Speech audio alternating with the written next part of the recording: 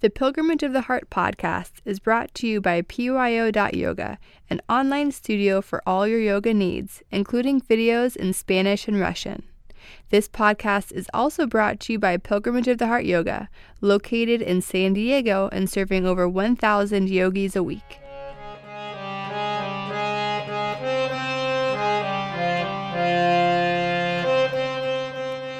Hi, this is Sujantra.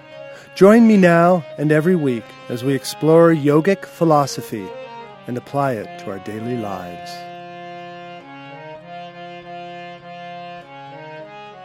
So in terms of the Ramayana, so again, the ancient story,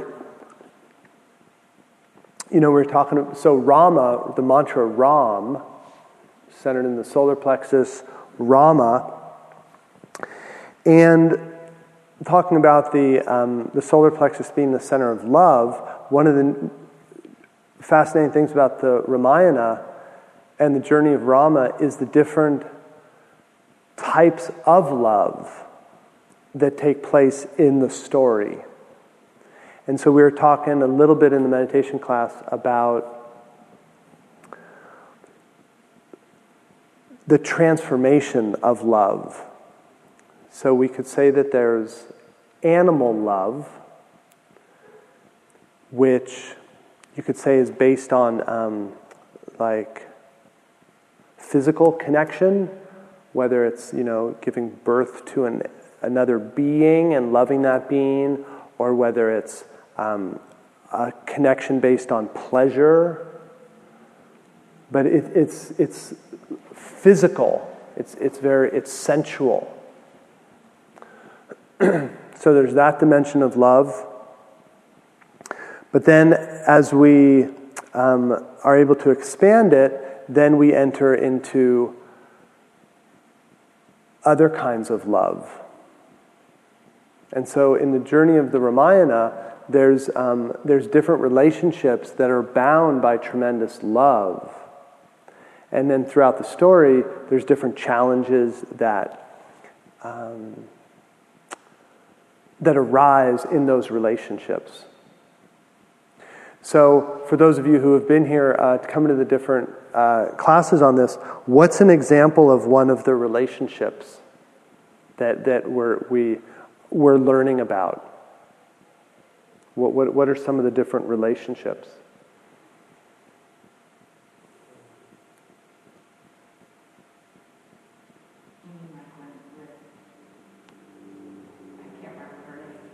Sita and Rama. Yeah, so there's, yeah. He was totally in love with her, but he threw her out because of other people. Right. Okay, so that's a good example. So one of the principal relationships in the story is the love between Rama and Sita. And so it's like fairy tale love. They meet, he performs the incredible act of heroism in order to win her. I think it's with is it the sword? I think he takes the bow, the huge bow of Shiva, and he's the only archer who can pick it up and string it and use it. No one else can even pick it up. So this incredible act of valor, and then they have this, like we say, like fairy book romance, and a lot of times, especially in Western fairy tales, it's like they ride off into the sunset together and it's happy ever after. But the great thing about this book is, as we know in life, things don't always go like that. And so then what happens later on in the story is Rama has to choose between his love for Sita and what he considers his duty as the king. So you have Rama, the love for his wife, but at the same time, he has the love for the kingdom. And regardless of how you judge his decision, what he's having to deal with is those two dimensions of love. The love for the one person or the love for the kingdom. And he ends up having to make a really intense decision. So that's and then what happens is when Sita, she's banished, He orders her banished. She has to leave him. She's gone for 10 years. She comes back. And, she's still totally in love with Rama. Comes back. They're back together at this big festival. And then Rama again insists that she prove her purity, that she wasn't, that she didn't have any misconduct with the evil guy. And so she's still totally in love with Rama, but then she does something completely unexpected. And so she also makes a big decision. And so you have these different elements of love taking place. And can anyone think of another relationship in the story? The brothers. Yeah, so we have the 4 brothers, 2 sets of brothers, and they have their binding love for each other. They're 100% for each other, and yet when Rama gets banished, so the king, because of his love, he loves his children more than anything, but he's made a promise to one of the wives who saved his life. So of course he loves her. He's bound by his promise when she saved his life. So now he banishes his son to the forest, and the 4 brothers who had vowed always to stay together and be comrades and always stay together. Now one of the brothers is asked by his father to rule the kingdom. And so again, he has to decide between his love for his brother, who he wants to be with more than anything, because these 4 brothers are so noble and bound together, and yet here comes his father asking him to perform his duty. So again, our ability to love isn't just like a singular small dimension thing. It's really expansive, and life is constantly calling us, challenging us to expand our sense of love and make it vaster. And with Chris? I also think a lot of us at the very beginning have to go through the poetry.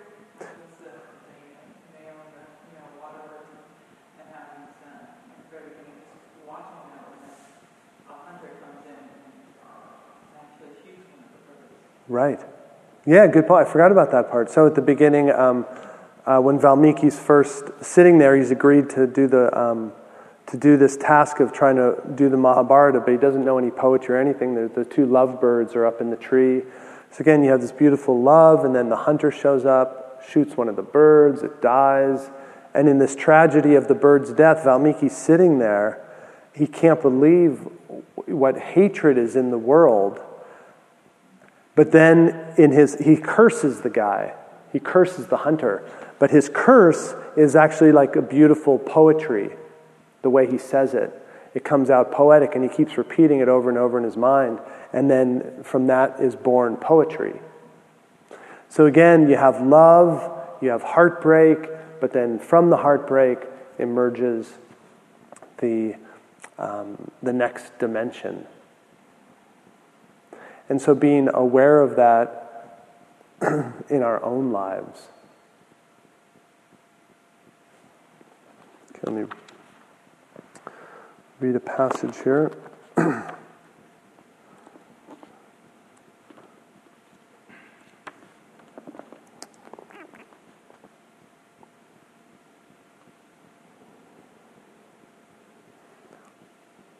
So here's a nice description of Rama. And this is after the king has given his wives this heavenly nectar, and she gives birth to these 4 sons.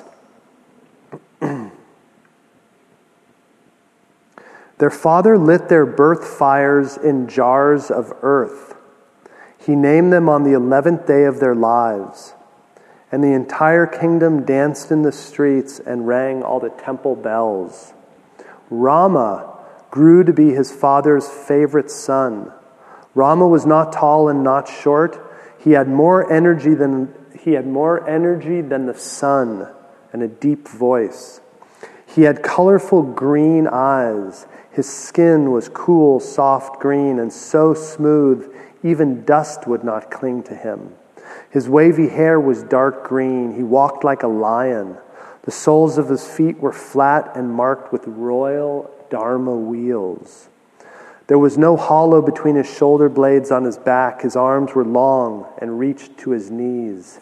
He had 40 identical white teeth, all shaped like pomegranate seeds. His thumbs bore the 4 lines of knowledge where they joined his hands. He had high shoulders like a lion and a graceful brow, a broad chest, 3 folds in his neck at the base of his throat like the spirals of a shell. He had deep collarbones and a long tongue, a sharp nose, heavy jaw, and the eyelashes of a bull. His breath was lotus-scented.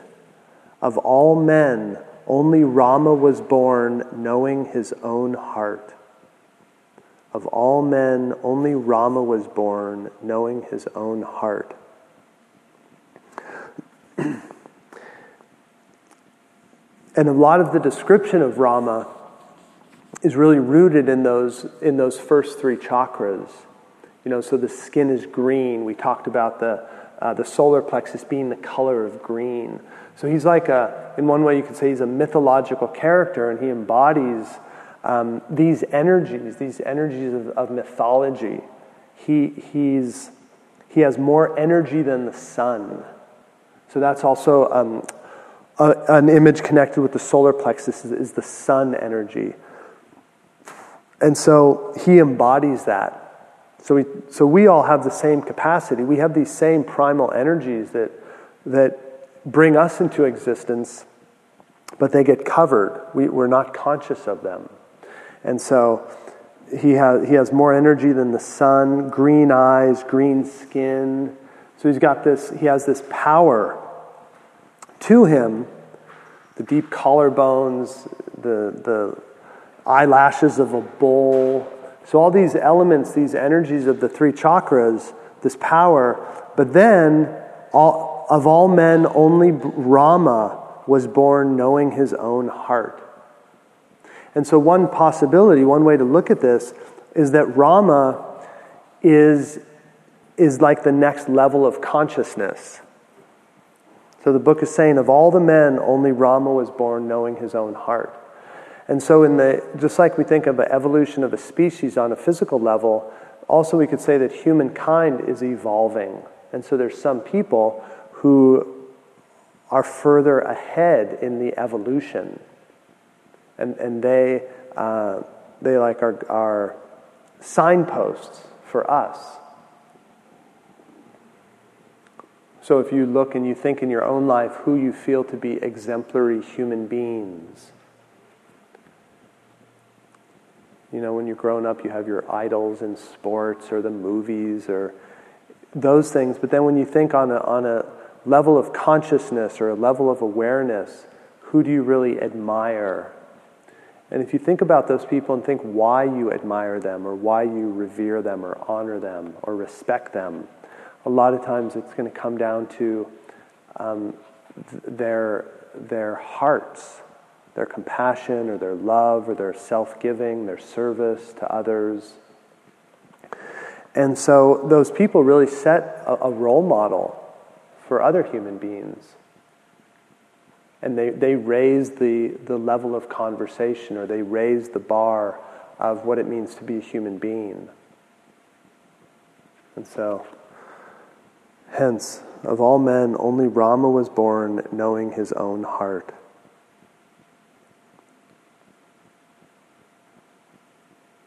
And then just one example of the brotherly love. So Lakshmana was the brother who was closest to Rama. And it says, Lakshmana was Rama's second self. He was Rama's own life walking beside him. He always kept Rama company, and served him in everything before himself.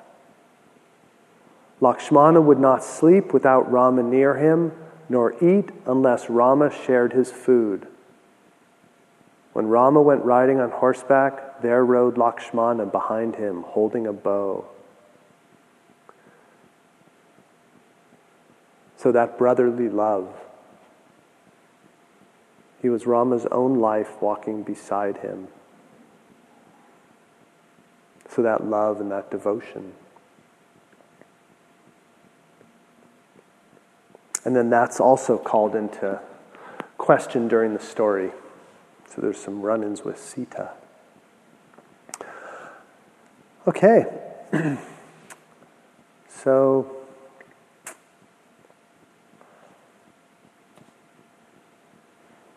there we have it. Off into our lives this week to see what is in store for us, what life has to teach us.